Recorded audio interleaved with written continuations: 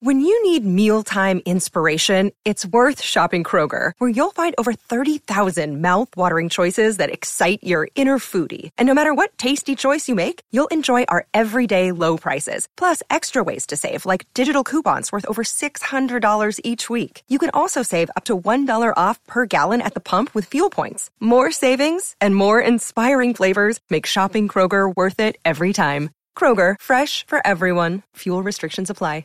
Thank you for listening to this Podcast One production. Now available on Apple Podcasts, Podcast One, Spotify, and anywhere else you get your podcasts.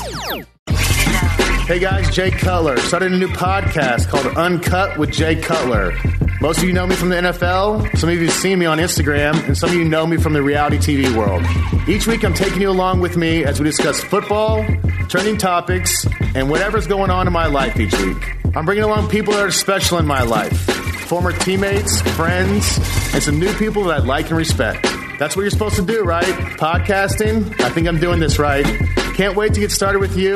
Go subscribe now. Uncut with Jay Cutler, Apple Podcasts, Podcast One, and Spotify, or wherever you get your podcasts.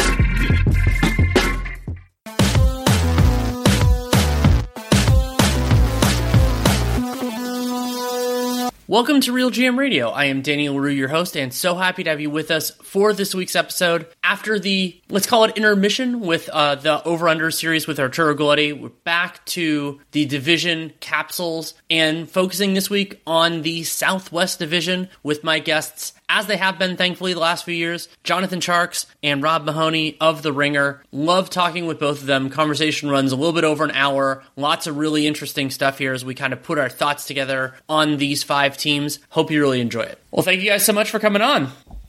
Thanks for having us on. We're doing a little group chat on the Real GM Radio. It's great. I know, moonlighting over here. Yeah. It's a different kind of crossover, especially because Jonathan and I used to work together at Real GM, and the Southwest is a really interesting division. I hadn't really thought of it as a collective whole until I was doing a little bit of prep for this, and I like to start this with a question, and generally I'll couch it with this. I like to talk about it in terms of talent in, talent out. So not necessarily the passage of time or injuries. We can get into those things with these teams, of course. But I like to kind of, the one way of thinking about the offseason that just transpired is just, and we can start with Jonathan on this, of who do you think of this division got better and who do you think got worse?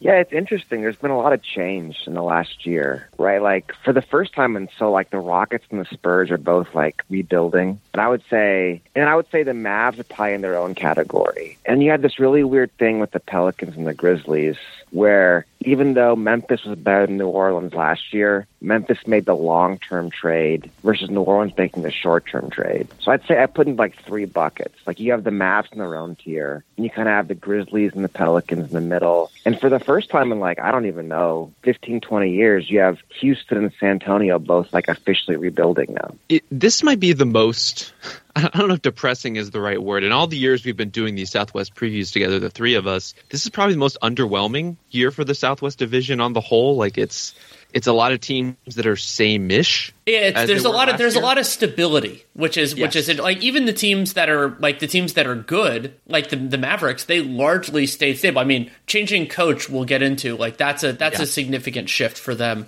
But yeah, okay, the Mavericks lost. Oh God, now I'm trying to remember who they let go. But then they got Reggie Bullock. Oh, Josh Richardson. They traded him to the Celtics. And then they got Reggie Bullock. It's like, okay, like it's not seismic. It is interesting, and it will affect the way they play. But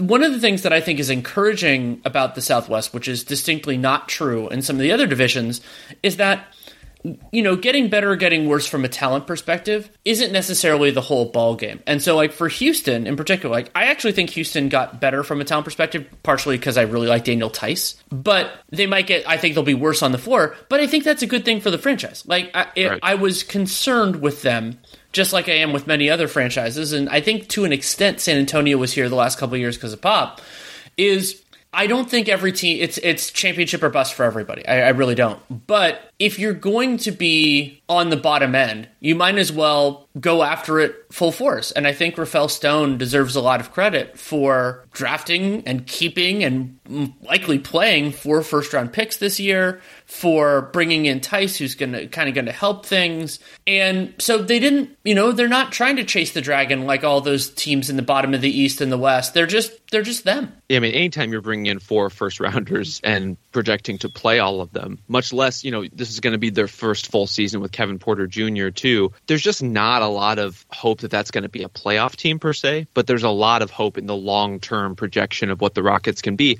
And some of that is just the pure volume of prospects that they now have at their disposal and that they can evaluate and they can package and figure out who fits best together and who works well and who doesn't. They have, if we look at every draft pick as a roll of the dice, as a gamble on its own terms, they have maybe more rolls of the dice than anyone else right now, especially in this division. This is a division that by and large is, some younger teams that are trying to build like more veteran teams like the Pelicans have been, or teams like the Spurs who just don't have a lot of high upside players right now necessarily. The Grizzlies are kind of walking that line. I think they've made some really smart bets in terms of borderline guys or like Zaire Williams in the draft, like guys who could be really interesting for them long term but might not be there right now. And the Mavericks are basically, betting the farm on Luka and his long-term development, which I think makes a lot of sense. But the Rockets are in that space where we don't know quite what their future is going to look like, but there's just so many different players you could pin it to. It can't help but be interesting in that way.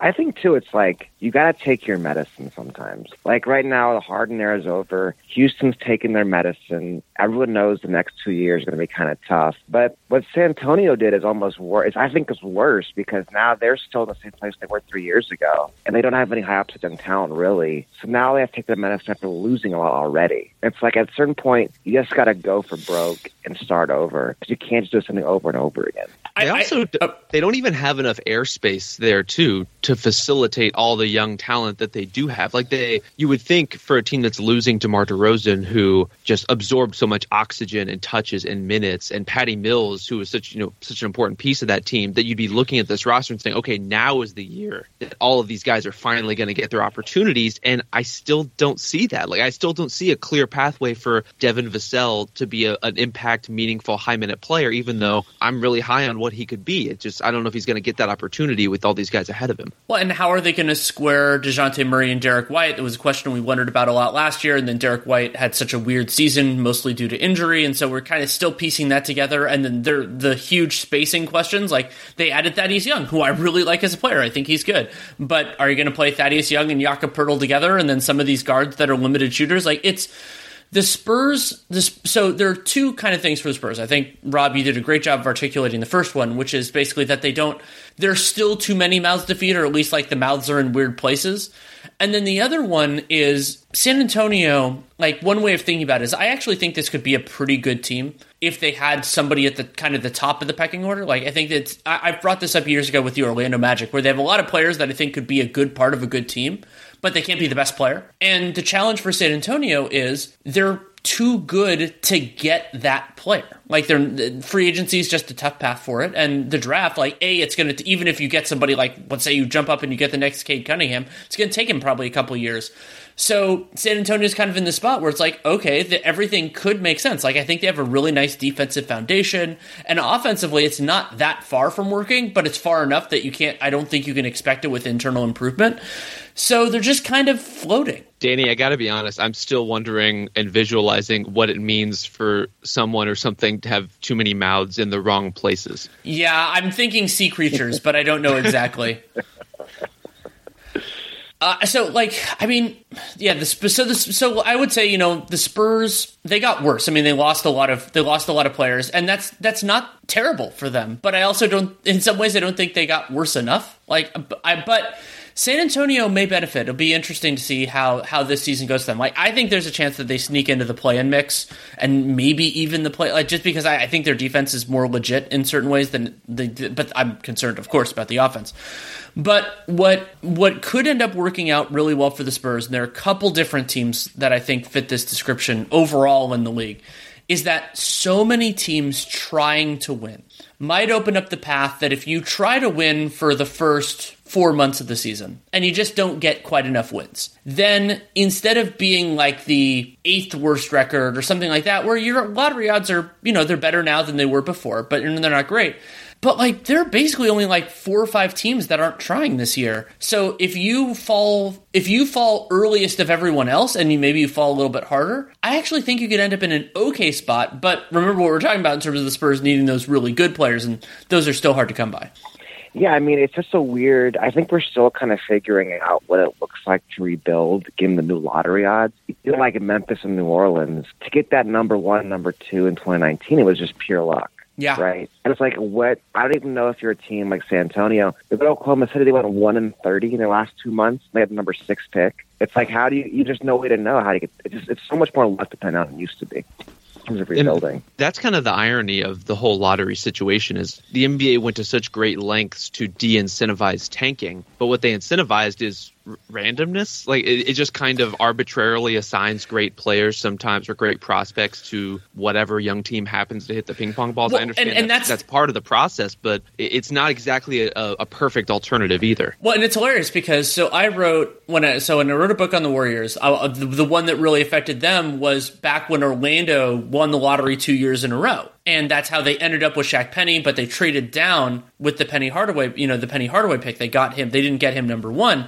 And that's when the league is like, because Orlando wasn't even that bad the first time. Like, I think they were something like 5th or 6th, if memory serves, the 2 times they won. And it's like, oh my God, we created the super team, but they didn't have to get all the way. And so they're like, okay, now we need to make it so that the really bad teams have a better chance of getting it. And then after, the Sixers and a few other things, they're motivated to switch it back. And I think that could lead to some real problems. Like, I mean, Oklahoma City is a really good example. I'm happy that you brought them up because they're doing something. I mean, Shea is better than he's a brighter part than a lot of the Sixer stuff, partially because Joel Embiid was hurt.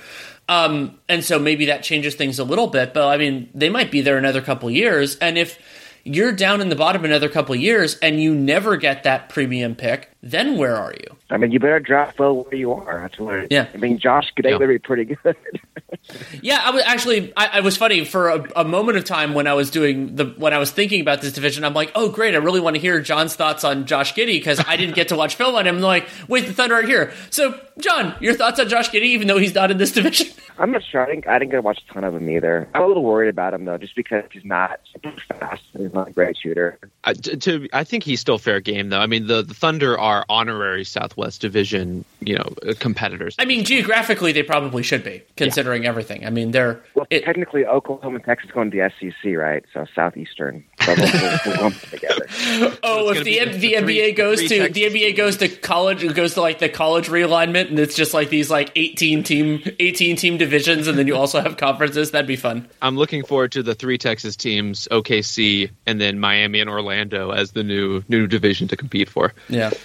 Oh God. And so like, yeah, I mean, the Southwest is a weird division in the respect that you have all that. No, I think this is a good way to transition into like the second question is a move that stood out. And I think the one that we should start with is the significant trade that happened with 2 teams in this division. And so just to walk people through the terms, because it happened basically a month ago, a little bit over that, the Pelicans traded Steven Adams, Eric Bledsoe, the number 10 pick, and the number 40 pick, and then a future first. That was a Lakers pick. To the Grizz for Valanciunas 17 and 51. So they moved down in the first and the second round to swap Adams and Bledsoe for Valanciunas.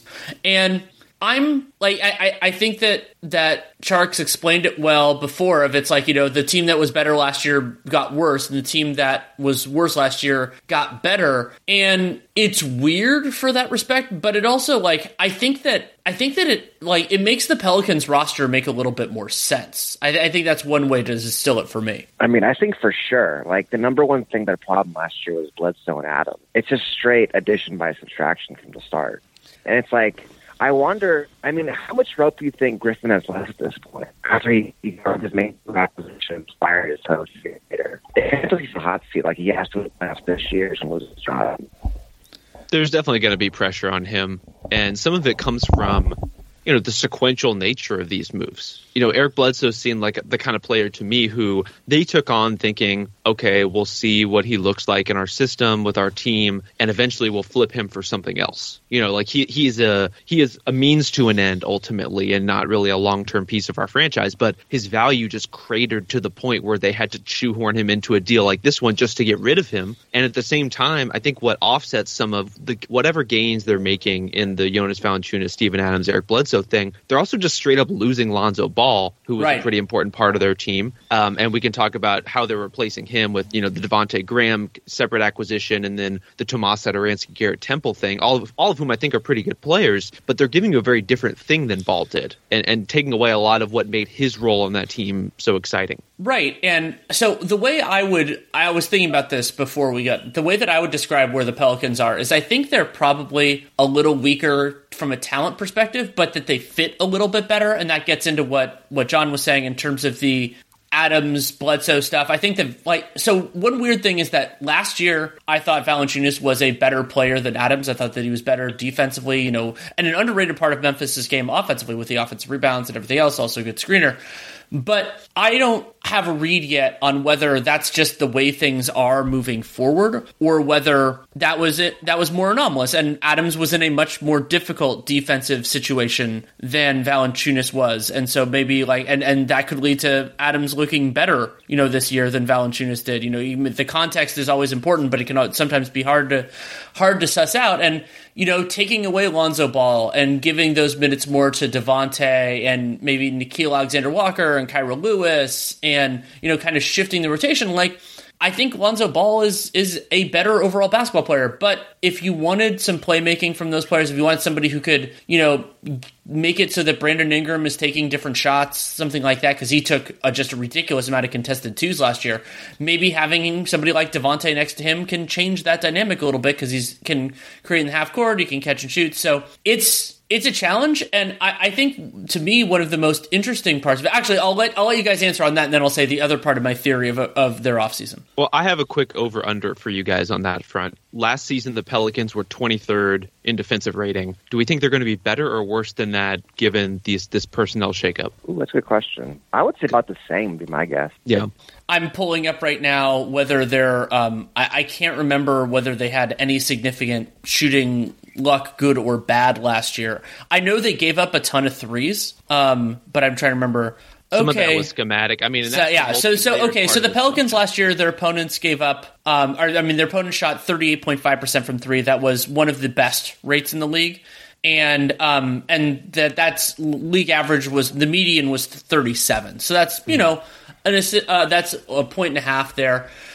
But in terms of talent, I think they got a teeny bit worse. I think Valanciunas was better than Adams, but Bledsoe's, the last year was his worst defensive year of his career, but I think Bledsoe and Ball, they're better than I would expect from Graham, Lewis, Sato, but having more Najee Marshall, who I think will be a much bigger part of the rotation, like he was towards the later part of the year, there are some things there, but I would say overall their defensive talent is worse. So then if you want to say maybe some regression to the mean, maybe, but yeah, I would say if I'm going to pick it, picking that, I think that's a really good line. I'll say they'll finish a little bit better, but I don't feel good about it. Yeah.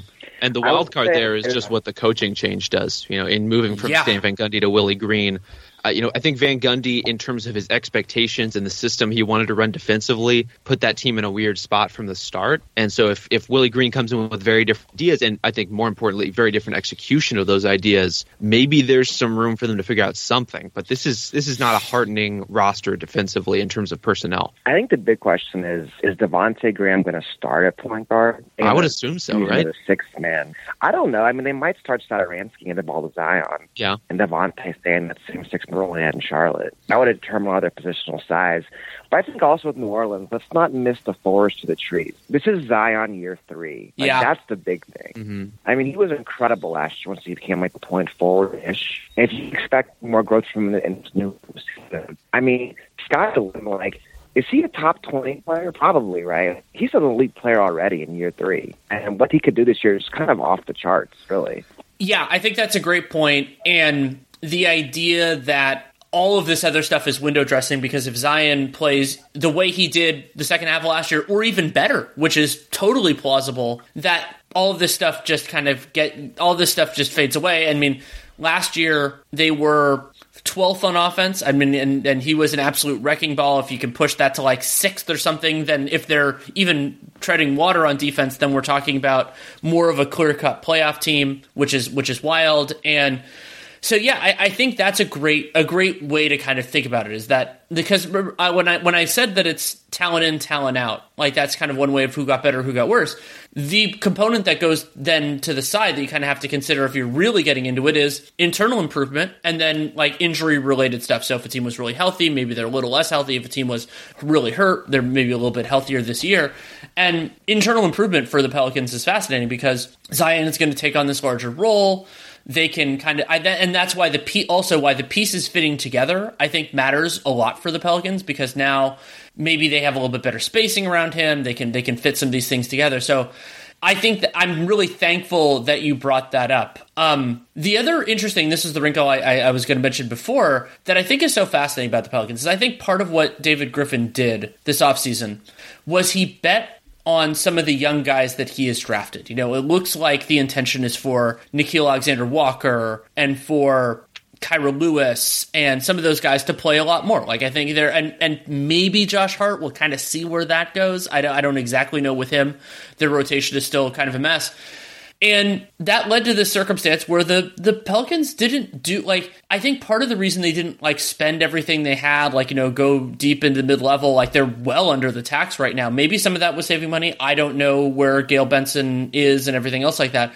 But another part of it might have been, like, well, where's this person going to fit in? You know, like, I call, like, the Atlanta Hawks are probably the best example of that, but the Hawks are better than the Pelicans.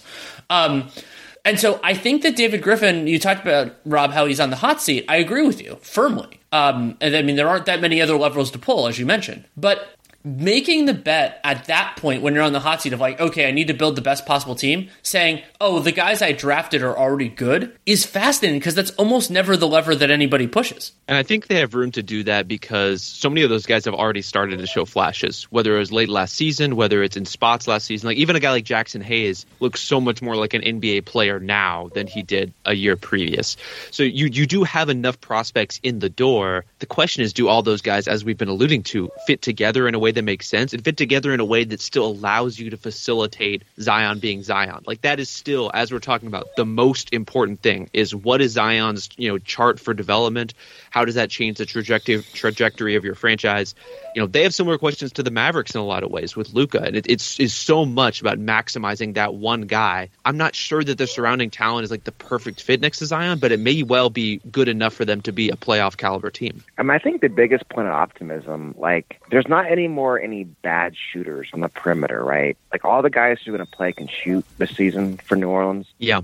As opposed to the last couple of years. You got to guard all those guys. So that should make Zion even better, just on that alone. Yeah, I'm looking up Nickeil's splits last year. It was about 35%. I mean, I've always liked Nickeil Alexander-Walker. We also don't know how much he's going to. I think he's going to be a significant part of the rotation. It's hard to figure out. Let's get to the Mavericks coaching change. I think that's one of the other ones. Say talent in, talent out is one part of it, but going from Rick Carlisle to Jason Kidd is certainly an adjustment. I have no idea. Go ahead, John. I was going to say, there's been a lot. Like, for much of the Mavs had the same, like, new GM, new coach. It's a new day in Dallas. Like, it's a lot. It has been a lot of changes off the court, and it's hard to know how it's going to go, but it does really feel like the Carlisle-Luka thing had reached an end. I just don't know if Jason Kidd was the best solution to that problem, but it was a problem that had to be addressed one way or the other. Yeah, I think a lot of the value in Jason Kidd specifically has a lot less to do with Jason Kidd and more just with the newness of refreshing the voices that are in, Luka's ears and the team's ears that are influencing that team.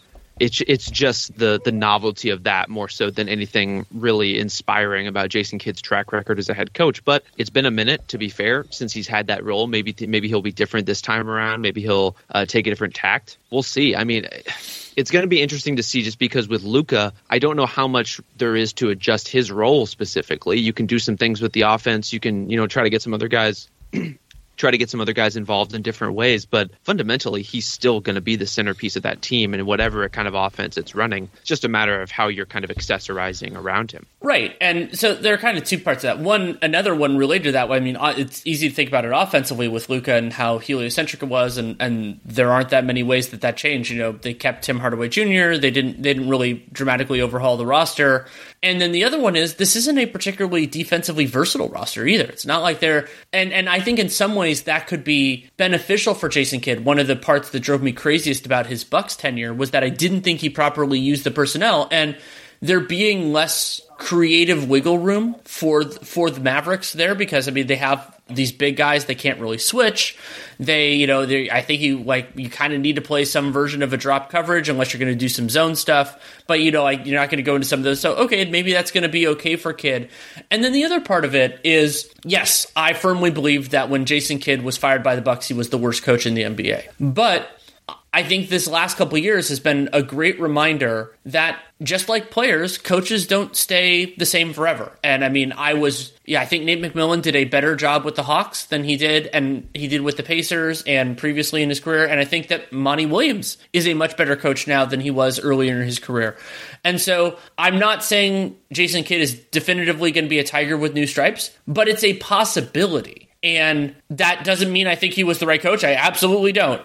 But it is I want to acknowledge that, because it's not like, okay, you drafted this guy, maybe it's more like a player where you drafted this guy 3 years ago and he stank, but then he went and played in Europe and he figured things out and now he's different. Maybe he's better, maybe he's not.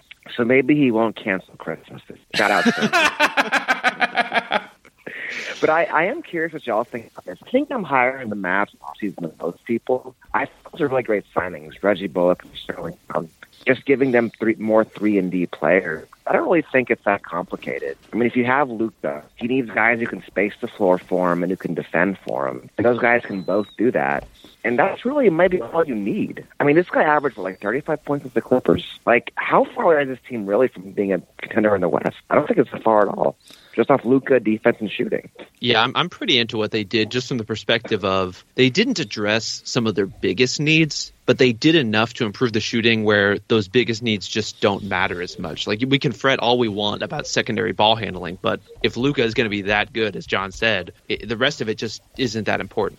Yeah, and I mean, Reggie Bullock is a very good shooter. I don't know that he's going to be quite as ridiculous as he was with the Knicks last year, but I mean, 41% last year for him on about 6 a game. But he is a very good shooter, shown that over the course of his career, and he's going to get really good looks playing next to Luka. And how far are they from being a contender? To me, the biggest thing is defensive improvement. I think that's just, and I would say their defensive talent improved marginally, but they just didn't change that much. And I was excited about the possibility of somebody like Spencer Dinwiddie. The secondary ball handling matters less, but I also Dinwiddie when I got into his splits, and I was really interested that he was a much better catch and shoot guy than he was pull up from three. And when I was kind of thinking about a shot, that kind of made sense to me, where it's not only the ones he takes, but I mean, so then if you put the ball in his hands less, maybe he becomes a little bit more effective comparatively there.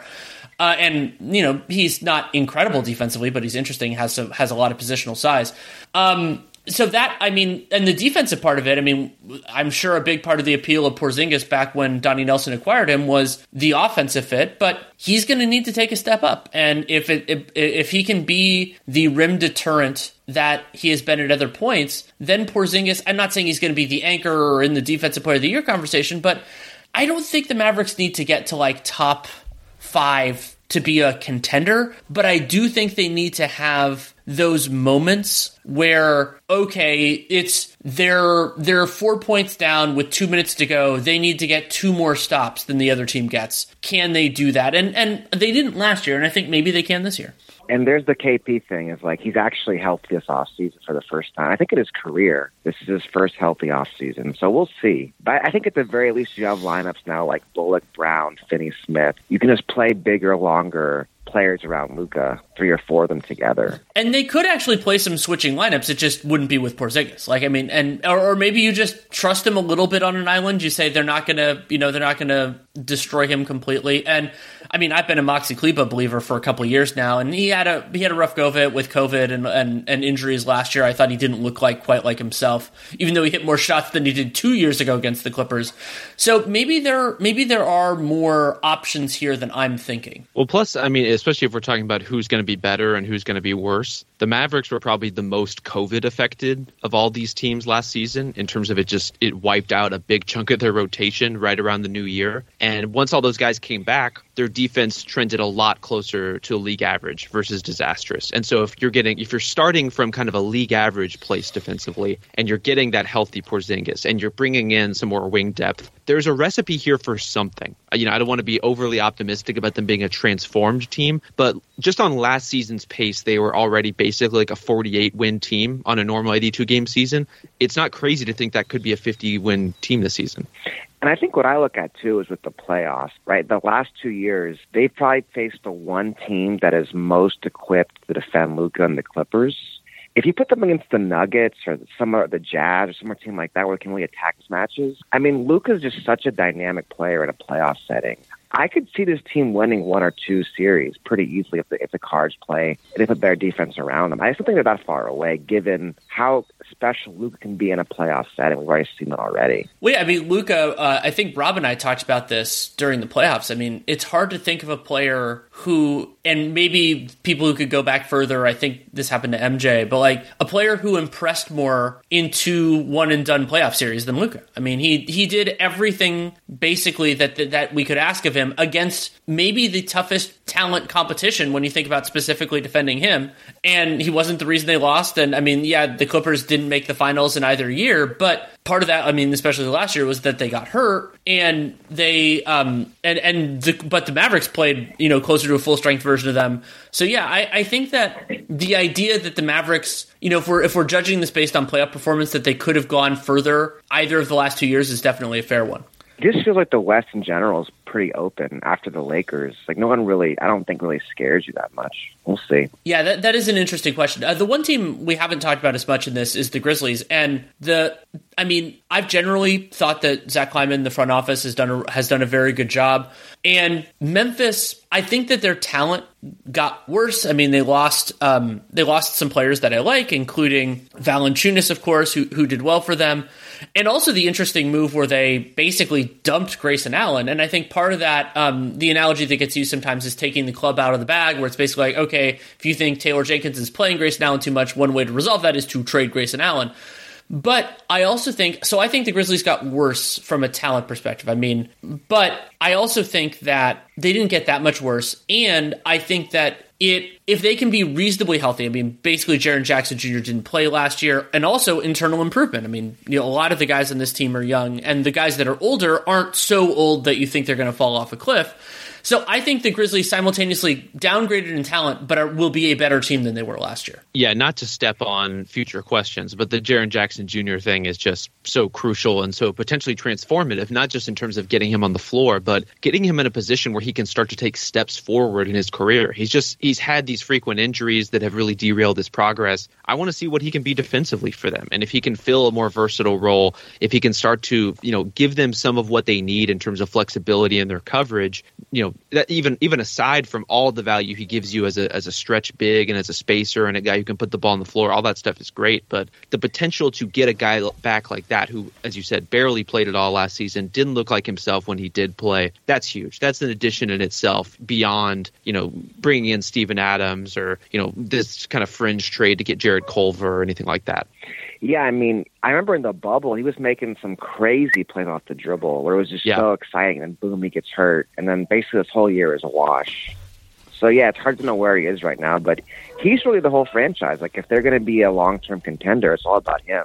Well, yeah, because getting better. I mean, Ja's been fantastic and will continue to grow, but the question is, like, who can be the number 2? And the Grizzlies do have some potential spending power next summer. It really depends on what happens with Jared and extension and what kind of a deal they can agree to, because he has a gigantic cap hold. But I wanted to bring up this point. So, in 1920, Jaren Jackson played 57 games, played over 1,600 minutes. He made 39% of his threes and took 6.5 per game. Like that, if you could do that, I mean, even at the 4, that's really valuable. But if you could theoretically do that, the 5, then you're really cooking with gas. And that was something the Grizzlies really missed last year. And I thought that they, and it's so weird because Memphis, at one point, it's like, oh my God, their cup runneth over in terms of frontcourt talent. But when Jaren was basically out for the year, a lot of guys were in a little bit of awkward spots. And I thought some players stepped up and, I would say the season went pretty well for them overall. But it does add something different, and maybe that puts Brandon Clark and Xavier Tillman and even who didn't play last year with them, Steven Adams, in a better situation to succeed. But I think the way we're talking about Jackson is indicative of the difference between a prospect like John Morant and a prospect like Zion Williamson or Luka. There's just a different category here in terms of upside where Luka and Zion, I think the sky really is the limit. We don't even know how to project those guys. They're already superstar level players. Ja is at like a fringe all-star kind of level right now, but I don't know that we're really expecting him to make another leap forward, be a dramatically different player. If he can unlock some of his shooting, if he can work on some of that in addition to what's already a really strong driving and in between and read and react game, if he can improve defensively, there's certainly some room for improvement there. But it's just a different world when you're the Grizzlies. And, this is a team that has drafted well, that has been pretty savvy and pretty canny in terms of the acquisitions and the trades that they're making. And they're still kind of living and dying a little bit with whether Jaren Jackson Jr. is a transformative player or not, or if he's just going to be another pretty good player in this stable of pretty good players that they've acquired. That's really the whole ball game for them in that margin of difference. Yeah, I mean, it just goes back to, Ja's 6'2", 6'3", and Zion and Luka are obviously much bigger. Jaren's even bigger. If your franchise player is so small, it kind of limits you a little bit. And I think it's worth going back. It's pretty fascinating what they decided to do this offseason in terms of using our cap space trade up in the draft. You don't see that too often, where a team is like, they're a playoff team, but instead of like going all in the playoffs, we're going to look 3 to 4 years down the road and try to go for a high upside young guy like Zion Williams. I feel like that's a very, very rare thing to do, and we'll see how it works out, but the idea makes sense. We need more size in the perimeter, going after a 6'8" guy who can play 2 or 3 positions. But we're willing to take a step back now to possibly improve and down the road. It's pretty unusual for a team in their position. It is, and I mean, I thought Zion Williams was intriguing. He's very skinny with where he's going to go. And it's also funny because I thought that Trey Murphy, who New Orleans moved down and selected, looked very good. They're not you're not drafting them for the same type of thing. And if Trey Murphy he's older, he had the time at UVA, maybe he could step into the rotation more quickly.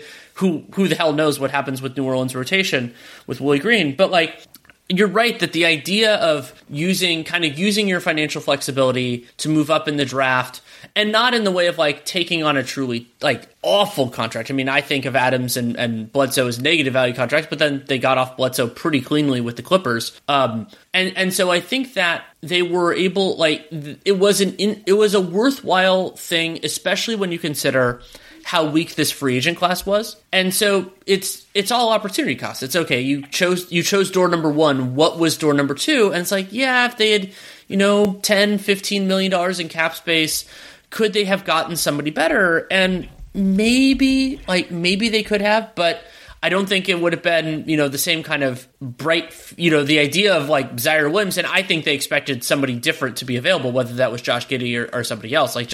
Based on the reporting that existed at the time, it's there. But okay, what could they have gotten with $15 million? Is Will Barton better than rolling the dice on Zion Williams? I don't think so. I mean, in that case, you don't have to give up Valanciunas and all that. But yeah, it's definitely a different bet to be sure. It goes back to what you're saying about David Griffin. It's we're a small market. We're going to live by the draft. We're going to die by the draft. And the Grizzlies, I mean, they've earned the benefit of the doubt because, if they had a bad draft pick, Highland's taken over, they pretty much all hit for the most part. Yeah, we'll see on this draft. I mean, Santi Aldama, I wasn't super impressed with him in the early going. But they've done well. I mean, you're right in terms of earning the benefit of the doubt, and I'm a big DeAnthony Melton guy, who wasn't technically a Grizzlies draft pick, but they kind of acquired him in the way that he was a draft pick. I mean, I think we're all DeAnthony Melton guys. We are bloggers. Everyone loves DeAnthony Melton. If you know, you know. So I mean, we'll kind of, I think we covered a lot of this ground with the other questions, but we'll start with Jonathan. Who do you think is the best newcomer to his team in this division? Ooh, that's a good question. The best newcomer. Let me think about that. Yeah, there's not a lot of big newcomers coming in this year, really. I would say probably Valanciunas going to New Orleans. I think it's a massive upgrade from what Adams gave him last year. Maybe Reggie Bullock. Probably one of those two. Yeah, it's kind of crazy that Valanciunas is probably the best player to join one of these teams, considering where he's been in his career, what his reputation has been. And I think he's going to be a guy that the Grizzlies miss in a lot of ways, just because he was kind of their mechanism for bully ball against small ball teams. We saw a little bit of that against the Warriors. He was a really important part to that kind of drive and dump element. You know, this is a read and react, drive and kick kind of offense that the Grizzlies typically run with lots of different ball handlers, Ja obviously being the lead one, but you need a guy who's going to catch and finish really strong inside. Adams, historically, especially since his kind of mid-career injuries have set in, has not really been that guy. He's a pretty reticent scorer. And so to go from Valanciunas, a guy who wants to bully, to get to that hook shot, who wants to bruise his way inside, to Adams, I think could be a pretty rude awakening on that side of it. And meanwhile, I think the Pelicans will really benefit from some of that assertiveness inside. I don't really buy him as a spacer. I don't really think that's a particularly important part of his game. But just by putting a big next to Zion who's going to catch with the intent to score, I think is a meaningful difference. Yeah, I kind of want to pick Jaren Jackson Jr., but that's cheating. A, he was already on the team, and B, he did actually play last year. And Bullock, I think he could end up being like the most, let's call it, quote-unquote, impactful in terms of like if the Mavericks make a run to the second or third round of the playoffs, then he would probably be a significant part of that. But that's just more grading on a curve because the Mavericks are in a different place. So the rookie we're most excited to see, I'm guessing for all three of us, is Jalen Green. He was absolutely tantalizing in Summer League. I loved the film of him on the G League Ignite, and I don't think it's a guarantee that he's going to be like an undeniable superstar, but I mean the tools are are just awesome.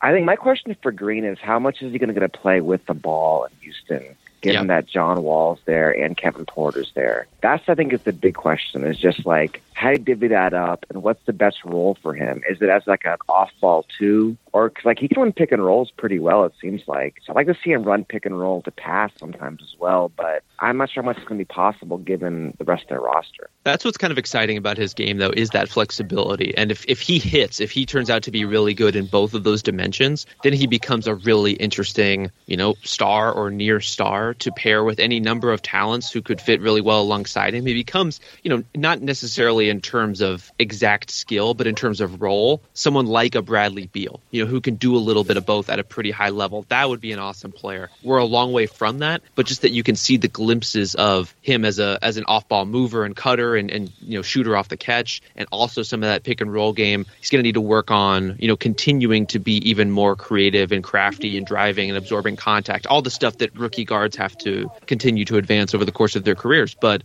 he's going to be really fun to watch. And I think this circumstance in Houston with so many different young guys to play off of, it's really entertaining in some ways from like a league pass junkie perspective, but it may be kind of obfuscating in terms of what his ultimate long-term potential is going to be. Yeah, agreed wholeheartedly. The nuance that I think is really notable for Jalen Green in terms of like both of you guys brought up kind of the role that he'll have versus the role that you might want him to have in the long term, is that I think generally fans in particular overstate the importance of like playing time and reps and everything else like that, where it's like, if you're not on the floor in NBA games, there aren't other ways to do it. I remember this came up, like I wrote a piece about KJ McDaniels years ago. It's like, he didn't get many minutes and it might have been because of that. It's like, no, I think that, with practices and direct coaching and everything else, there are a lot of ways to get better. However, one of the exceptions, or at least partial exceptions to my previous statement, is on-ball reps as like a creator in the NBA, especially for somebody like Jalen Green, who hasn't done that as much in his career. I mean, on the G League Ignite, they deliberately got Jarrett Jack and Brown, and so they had guys that were going to run the show a lot of the time, and Green was more in that off-ball. And I think that is his best role. I think that is what he does, what he does that's going to pop. But what makes Jalen Green, like what gives him that really crazy upside, like all NBA upside, is having the ball in his hands. And I don't think he needs to have it every rep. I don't think he needs, having him with and without John Wall is going to be interesting. But it is a challenge for Stone and Silas to say, what do we want this guy to do? What do we want his workload to look like? And I think that they're like having Wall is probably actually a really nice benefit, because then it's not just like throwing him in the deep end, basically having not been that guy really at earlier points in his career. I don't know his high school resume to know well enough to know if Jalen Green did that then. But to be able to go both directions and give him some experience and understand, okay, these are the reads you need to be making, give the coaches, the development coaches film to say, this is what you need to do better, but then also give him the reps the other way. I think that could be really good for Green. Considering that we now have a big man quorum on this podcast with me and John, I need to ask, how much do we expect Alperen Şengün to play? Ooh, this is what I'm talking about. He was really impressive in Summer League, and I'm really curious to see how he's going to... I think this is kind of, you'll see where I'm going with this. Like, I've been thinking of kind of like Sabonis. He reminds me a lot of Sabonis. And like, what do you think Sabonis' role is best, right? Indiana's still figuring it out. Like, he's playing in his career now. Like, is he best at the center like Miles Turner? Is he best at the five? Like, what role makes sense for Sabonis? I think that answers a lot about Şengün as well. I think Şengün, this is a parallel with Sabonis. I think that his competitive advantage offensively, I like him most with a quickness advantage. I think that there were times in Summer League when he had bigger guys on him where he just moves really weirdly, and I thought that he was able to draw fouls, he was able to kind of get guys on their back foot, and so that makes it center. Now, can he protect the rim? Can they rebound well enough? I mean, his rebounding individually has been good throughout his career from what I understand. So I think you try both, and sort of like we talked about with Jalen Green, the Rockets have centers. Like, I mean, they now have Christian Wood and Daniel Tice. So, I mean, Şengün might play more at the four, incidentally paralleling Sabonis' first year when he was in OKC, where he played power forward and honestly kind of sucked at it. And then he moved into something and also improved dramatically as a player between his OKC year and everything else.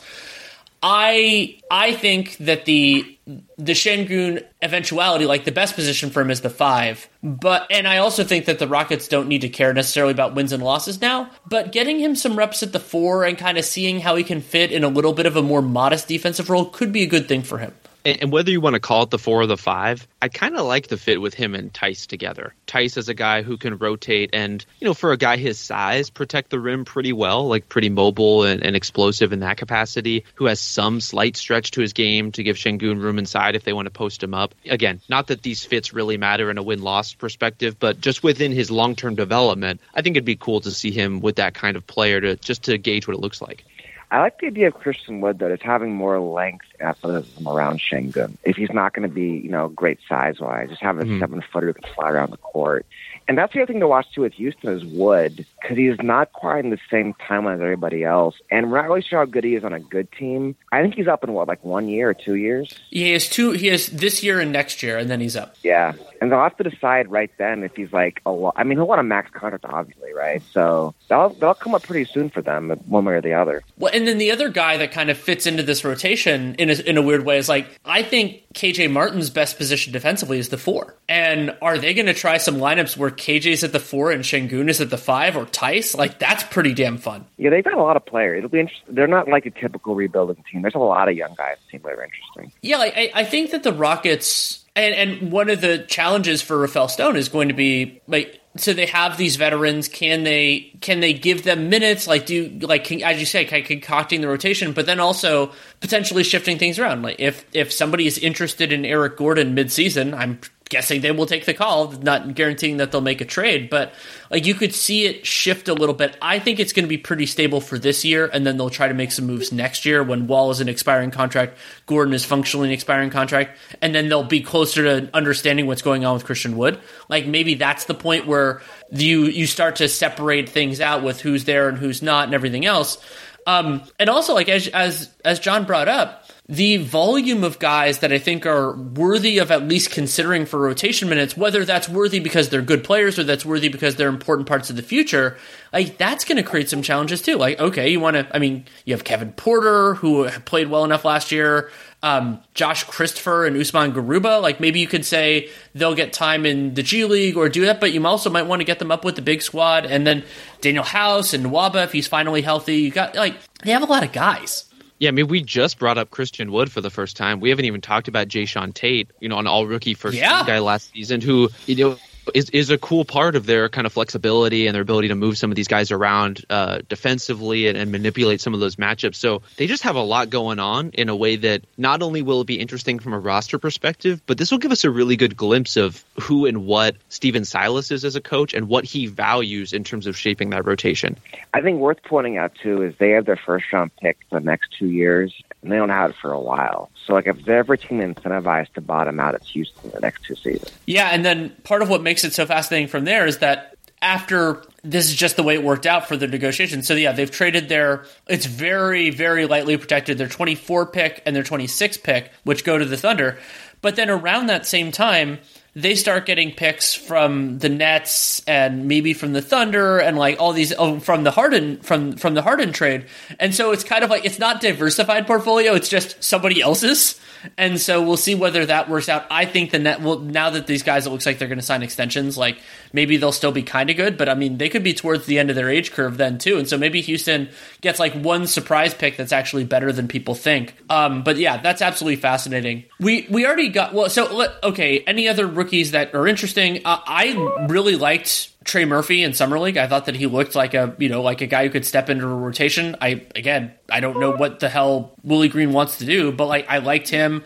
Zaire, I think this is probably going to be more if he plays well enough, he can get in, but he probably won't. That kind of thing. Yeah, that seems fair to me. Murphy's the kind of guy who can plug play right away. He's got great size. He's an elite shooter. And that alone gets you pretty far as a rookie. Well, and he does something that the Pelicans could use. Having a plug-and-play guy next to Zion is a really good idea. God, I don't know what the hell they're going to do with their rotation. It's so, they have a lot of guys that I like. I mean, Najee, I mentioned earlier, and Nikhil, and Kyra, and Garrett. They added Garrett Temple and Satoransky. I mean, it also could be just, very much in flux in terms of who's actually playing well. Well, and a lot of it is going to hinge on the development we've been talking about and which of those guys are able to take a step. Lots of intrigue, but the Pelicans have had that for a couple of years where it's almost like their roster has too many interesting guys or too many interesting young guys who aren't quite good enough in the ways that they need. If some of these guys can start to pay off in that way, and a lot of that is just going to come down to hitting shots and defending, they could get really interesting really fast. If not, they could find themselves in kind of a similar quagmire to where they've been. I could see Temple and Satoransky playing a lot, given the stakes this season this year for them. That would not surprise me one bit. Go with the vet. Yeah, the challenge of the tension between coaches and general managers will be very pressing in New Orleans, where it's okay, how does Willie Green feel about this? He just got the job. Did he get the job with the idea of I'm trying to develop this young team, have that kind of rep, or is it best team possible for this year? And with their roster, those could potentially be challenges. I'm sure the hope for David Griffin is that the young guys play well enough that he can just play them instead. But there is no guarantee that that's going to happen, at least as I see it right now. It's possible, but we don't know it for sure.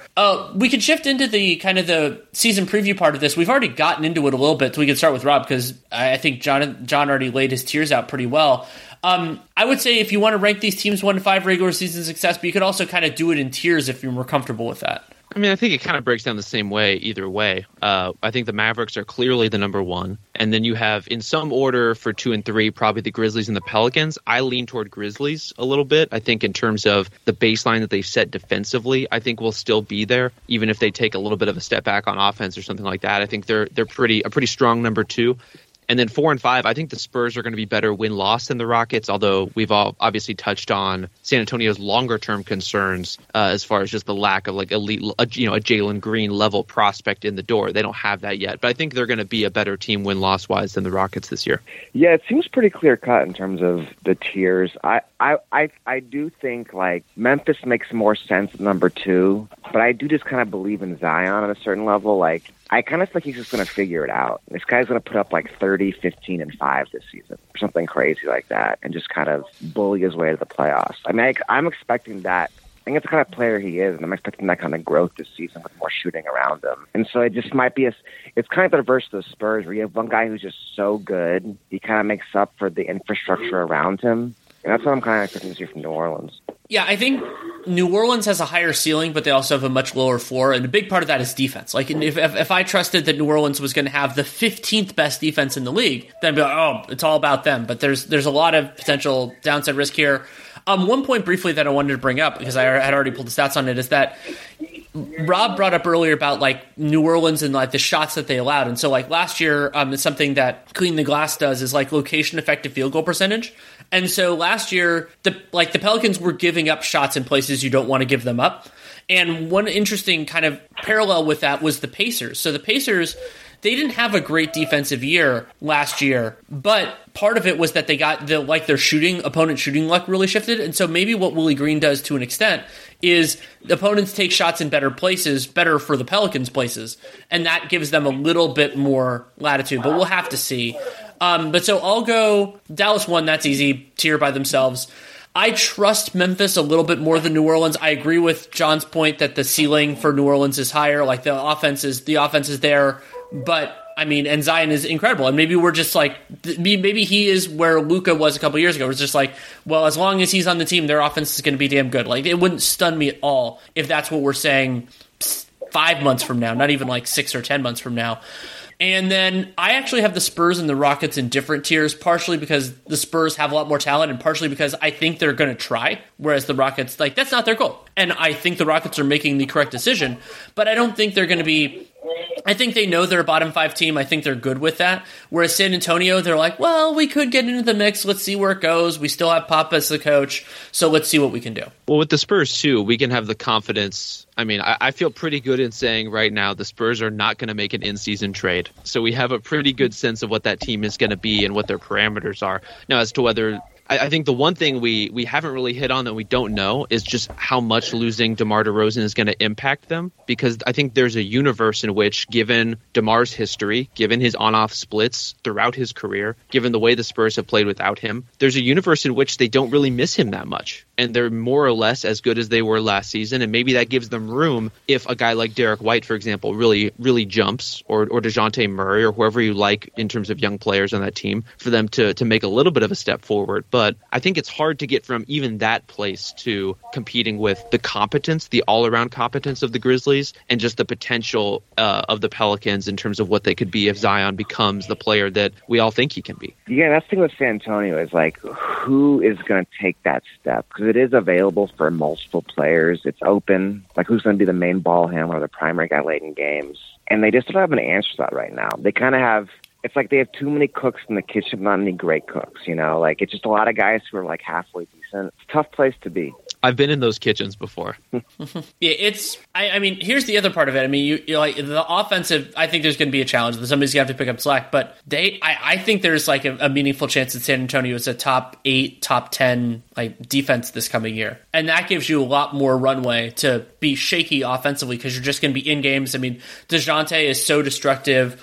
They don't have that many bad defenders in the rotation now, and like McDermott's not great, but I think of him as more like low-end functional, like not horrendous in the way that DeRozan was. Who's their starting 4, do you think? Is it Keldon Johnson? I think they're starting Johnson. I think they're starting Keldon and McDermott together, however, and Keldon just takes on the harder assignment. So probably then McDermott's technically the 4, because I think generally the harder assignment is more often a 3 than a 4. But yeah, I think it's... my instinct is they're starting White, Murray, McDermott, Keldon, and Pirtle. But, I mean, there are other guys that can sneak in there. Thad Young can sneak in there. Lonnie Walker is just like, are you going to start 3 guards again? Like, are they going to go that route? I don't know. Would it really shock anyone if Pop just, like, started Al-Farouq Aminu out of nowhere? I mean, if this is one of the weird things for me. It's like, I still think there's a rotation level player in there. He's just been so hurt the last couple of years. Sometimes guys like that go through long injuries are just donezo. But I think they're like, I don't know if he's going to help the Spurs. Like, we think about the limitations he had way back on the Blazers, but I still think there's a good player in there. I don't even mind it. I just mean in terms of them having so many guys already, and he just kind of cracks the mix. But I mean, while we're on the subject, shout out to San Antonio for getting a first rounder, Thad Young. Oh my God, Aminu in that DeMar DeRozan trade. And I'm already going to somewhat walk back my comment about them not making an in-season trade, because there's going to be a market for Thad Young, and if they decide that they want to move him I think there could be a first-round market for Thad Young. Yeah, I could see that. If they're saying the Suns wanted him already, they traded first for Landry Shamet last year, so why not do it again? Well, and it could be a situation also, San Antonio, considering they don't have that much on their books moving forward. They could also, maybe how they get it first is they take on some money that the other team doesn't really want. So not only are you upgrading from Thaddeus Young, from Player X to Thaddeus Young, you're also getting off of Player X's money for maybe the 22-23 season or something like that. And I like Young a lot. And I'm happy you brought that up because, I mean, to me, the single best transaction that any team in this division made in the offseason was the Spurs part of the DeRozan trade. And they got a first-round pick. DeRozan got his money. And they've kind of folded some other stuff in. I thought it worked out fantastically for them. And they got this additional resource for not a big commitment for San Antonio. And it was an indicator that maybe they're going in the right direction. I'm also fascinated by like what the intention is with Zach Collins, where they like gave him basically they kind of bought 2 lightly guaranteed years with a fully guaranteed $7 million this year. And I mean, if he can play at, let's say by March of this year, if he's like, oh, there's even a rotation player in there, that could end up working out pretty well for them. I'm, when a guy's been hurt this much, I'm always a little bit skeptical, but I mean, he's shown some talent at times. Yeah, I think we're just kind of, for sure. He's very talented, but yeah. Yeah, we're just kind of in freeze frame on the if he can play part of that sentence. Yes. Okay, so then we talked about to rank the teams. How many teams from this division make the playoffs? And we're going to define that as the 8 teams that play in best of 7 series, not who make the play in. But you can talk about that if you want. We'll start with Rob on that one.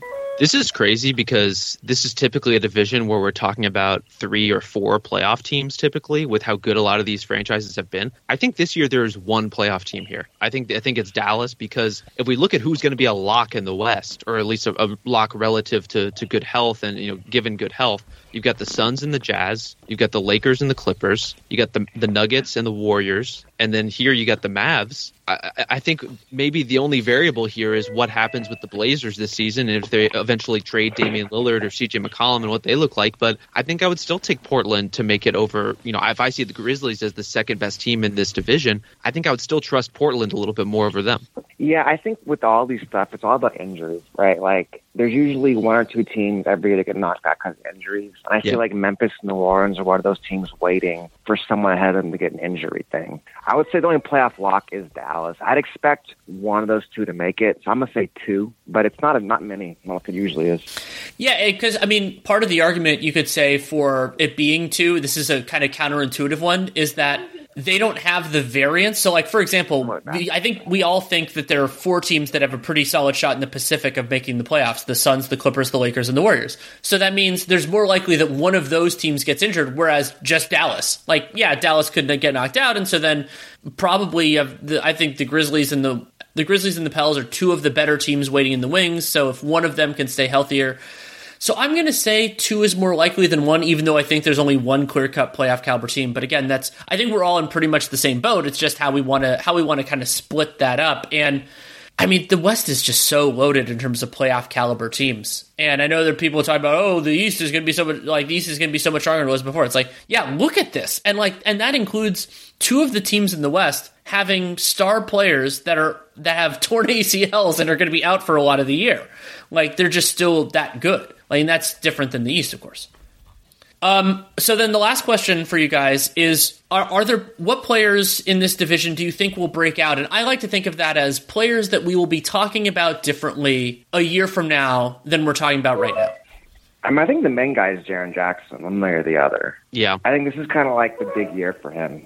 Either we're talking about him back as like a potential star, or he's become kind of a decent to average player who doesn't know to take the next step. But this is a really, really big year for him. I have high expectations, but we got to see it, I mean, he's only played in 56% of the Grizzlies games over his first 3 seasons of his career. That's pretty rough. And so just by virtue of getting on the court, staying on the court, and progressing even a little bit, I think would be huge for him. So I have a couple guys that stick out, and they're not obscure, but I think that they still have fit the bill. One is Zion. I mean, this could be the year that he steps into being a top 5, top 10 offensive player in the league. I think that's a distinct possibility. He would do it in a different way than somebody like Luka, do it in a different way than somebody like Steph Curry, but he's just a force. And I mean, generally players that are this good, this young, continue to get better. And then the other guy for me, if we're talking about how they're going to look different, is Jalen Green. Yeah. Like, if Jalen Green can really get to that level, then we're also thinking about Houston's future very differently. I would like to present to you both my Galaxy brain take of Jarrett Culver as a breakout player. Wow. Okay, let's couch this in relative terms. I think this is the year where he looks like a real NBA player, which is more than I think we can say of his time with the Wolves. Correct. And a lot of that is because I think he fits in right alongside a really long and active perimeter defense that Memphis has built, and he slots really well into this cycling offense that's been able to make do with lesser shooters, with guys who aren't as reliable on the perimeter because it activates them as drivers instead. And so for a guy who's 22 years old still, we know that the Grizzlies are a good drafting team. I think we're about to find out if they're a good second drafting team in taking a shot on a guy like Culver and seeing if he has anything for them that he can offer them. I just don't see many minutes for him. I mean, obviously injuries happen, but right now Memphis is just so deep. So their perimeter, they have Tyus Jones, Melton, and Desmond Bane off the bench. Like, they're just not a lot of minutes for another swingman, I don't think. I think Bane's going to start, personally. So it would be over Kyle Anderson?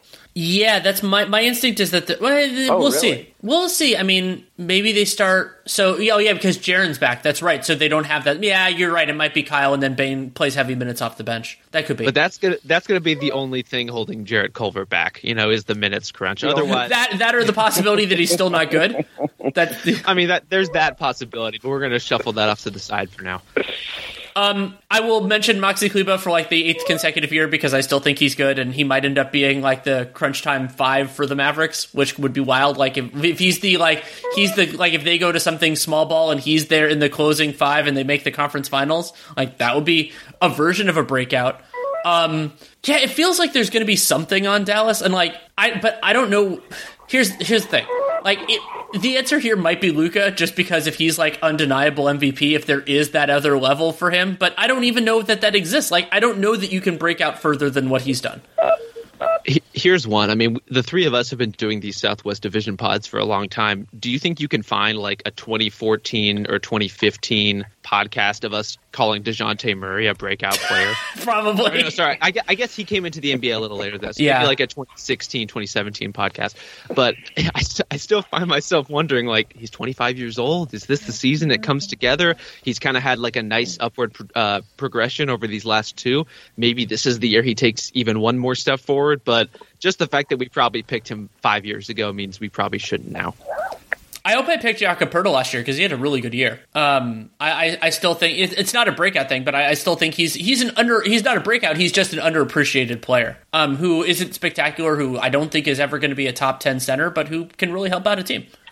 Anything else you guys want to discuss with these 5 teams, or I think we're pretty close to done? Yeah, I like what Rob said about Luke. I think he'll be the MVP this year. That's my guess anyways. I'm expecting just crazy stats all season. They won 50 games. I think he'll be the MVP. Yeah, my kind of operating principle with the Mavericks is that they really could beat anybody. To what John said earlier about them winning a series or 2, I think in an individual matchup, they could beat almost any team in the league, which makes them incredibly dangerous. My question is just, do they have the sustenance, in terms of their roster composition to make it all the way through a long playoff run? I don't think they're quite there yet, just in terms of saving Luka's legs. We've already seen, what happens to him in some fourth quarters or deep into series. It's just, there's a lot that they're asking of him, but what they're asking of him can beat almost anyone in a one-shot series. Yeah, I'd say Luka's my favorite for MVP as well. And the idea that they can beat just about anybody is in there because of the workload, and because even though his workload is crazy going into the Olympics and everything else, I wouldn't be stunned if the Bucks took their foot off the accelerator a teeny bit with Giannis. And I mean, the Suns had the teams that made it really far in the playoffs, and then the teams that didn't, that have really good players like the Lakers. I don't think that they particularly care about that. I don't think LeBron is going to. I mean, maybe if he's close a month before the end of the season, LeBron starts gunning for the MVP. And if Steph wasn't going to win it last year, I mean, Jokic is obviously going to have a strong case as well, but they're missing one of their best players too. So I'd say Luka's the favorite, maybe not the heavy favorite. Actually, I love this MVP field. It's really wide open. There are a lot of guys who are that level of player, even if some of them might not have the resume. Are there any other awards contenders here? I mean, Rookie of the Year, obviously, for Jalen Green. Sure. Shots. DeAnthony Melton's 6 Man of the Year campaign starting right now. We'll start putting some flyers together. Yeah, I don't know. Maybe like some sort of like molten chocolate cake or something for Melton. That might be hard to do in a package for writers, voters. Let's see. I mean, I don't think Pirtle's going to win Defensive Player of the Year. I think I had him fourth on my imaginary ballot last year. Wow. I thought he was huge. I mean, he was huge in terms of their like one of the things the Spurs did super well was protect the rim, and I mean, seemed like he was an important part of that. I could see if the Pelicans have a good year, Willie Green being Coach of the Year. If Zion takes a big step forward and they make the playoffs, that would make sense. Here's a not a necessarily Galaxy thing, but I will say this. There is a non-zero chance that Zion Williamson wins MVP this year. Like, that's how good I think he could be. Yeah. And I think MVP is probably 2 years away, but definitely like in that conversation for sure. And Jalen Green, as you mentioned, for Rookie of the Year, like that's a clear-cut possibility. And I wouldn't be stunned at all if he has the best counting stats in this group, because I think the Rockets are going to let it fly. And also, like, playing with the time when he's playing with Wall might be a little bit more efficient. I still think Cade is the better player, but I could see Jalen Green winning Rookie of the Year, absolutely. Well, and one other guy we haven't talked about, I thought Jalen Brunson had a pretty credible sixth-man case last season. Not a great playoffs from him, but if he is able to bounce back and play similarly well, I mean, he was one of the most effective pick-and-roll scorers in the league last season. If he has that kind of season again, I could see him getting into that mix. Well, yeah, Tim Hardaway, too. I mean, he was in the voting as well. And he may be starting. Right there. Maybe. We'll see. I'm not sure that he will start, though. I was just thinking about how funny it is. There's a lot of rotation questions within this division, like more so than a lot of other ones where it's like, oh, you might know this. Like, I don't think we necessarily know the starting five or closing five for basically any of these teams. I don't like it. I don't like the instability. It makes me uncomfortable. Let me put some things in pen on these depth charts, please. Well, that'll happen in October. We'll be there. At least now, the thing that is stable is that the league calendar is back to normal. So thank goodness for that. Yeah, so you guys can get married, man. Yeah.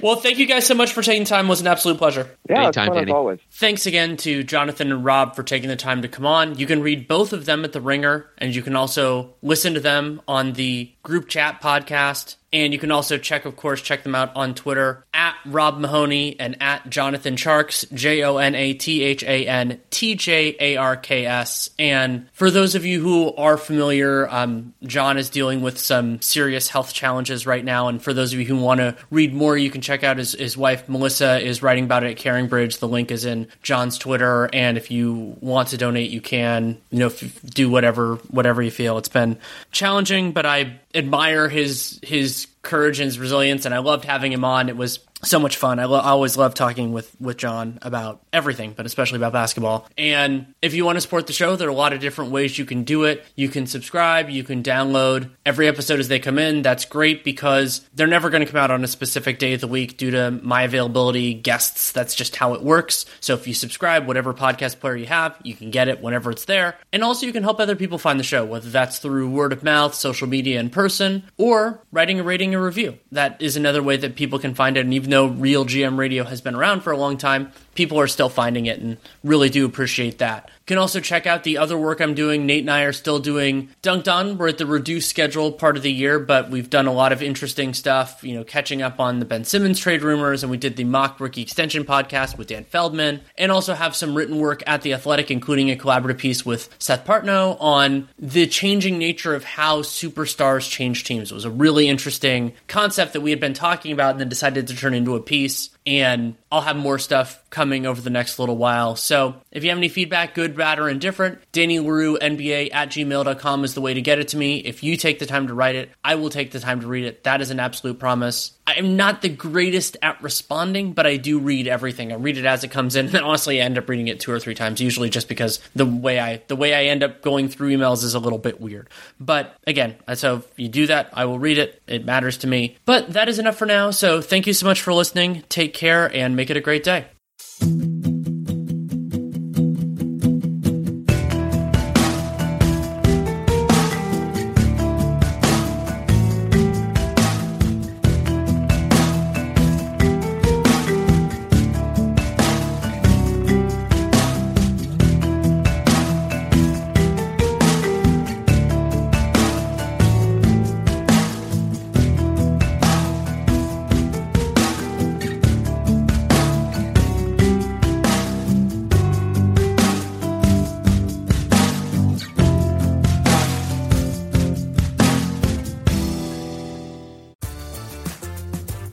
Love is in the air, and you know who really deserves some extra love? You, that's who. So why not treat your brain to a much-needed recharge with Best Fiends? Best Fiends is the mobile puzzle game that lets you take a mental spa day wherever you are. Immerse yourself in the world of Best Fiends, where you'll team up with a daring band of cute collectible characters to solve brain-sparking puzzles that are nothing short of absolute fun.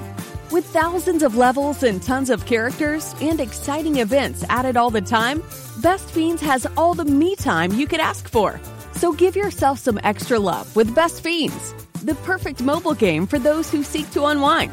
And if anyone deserves to kick back and relax, it's you. What are you waiting for? Download Best Fiends free today on the App Store or Google Play. That's friends without the R. Best Fiends. Play Best Fiends.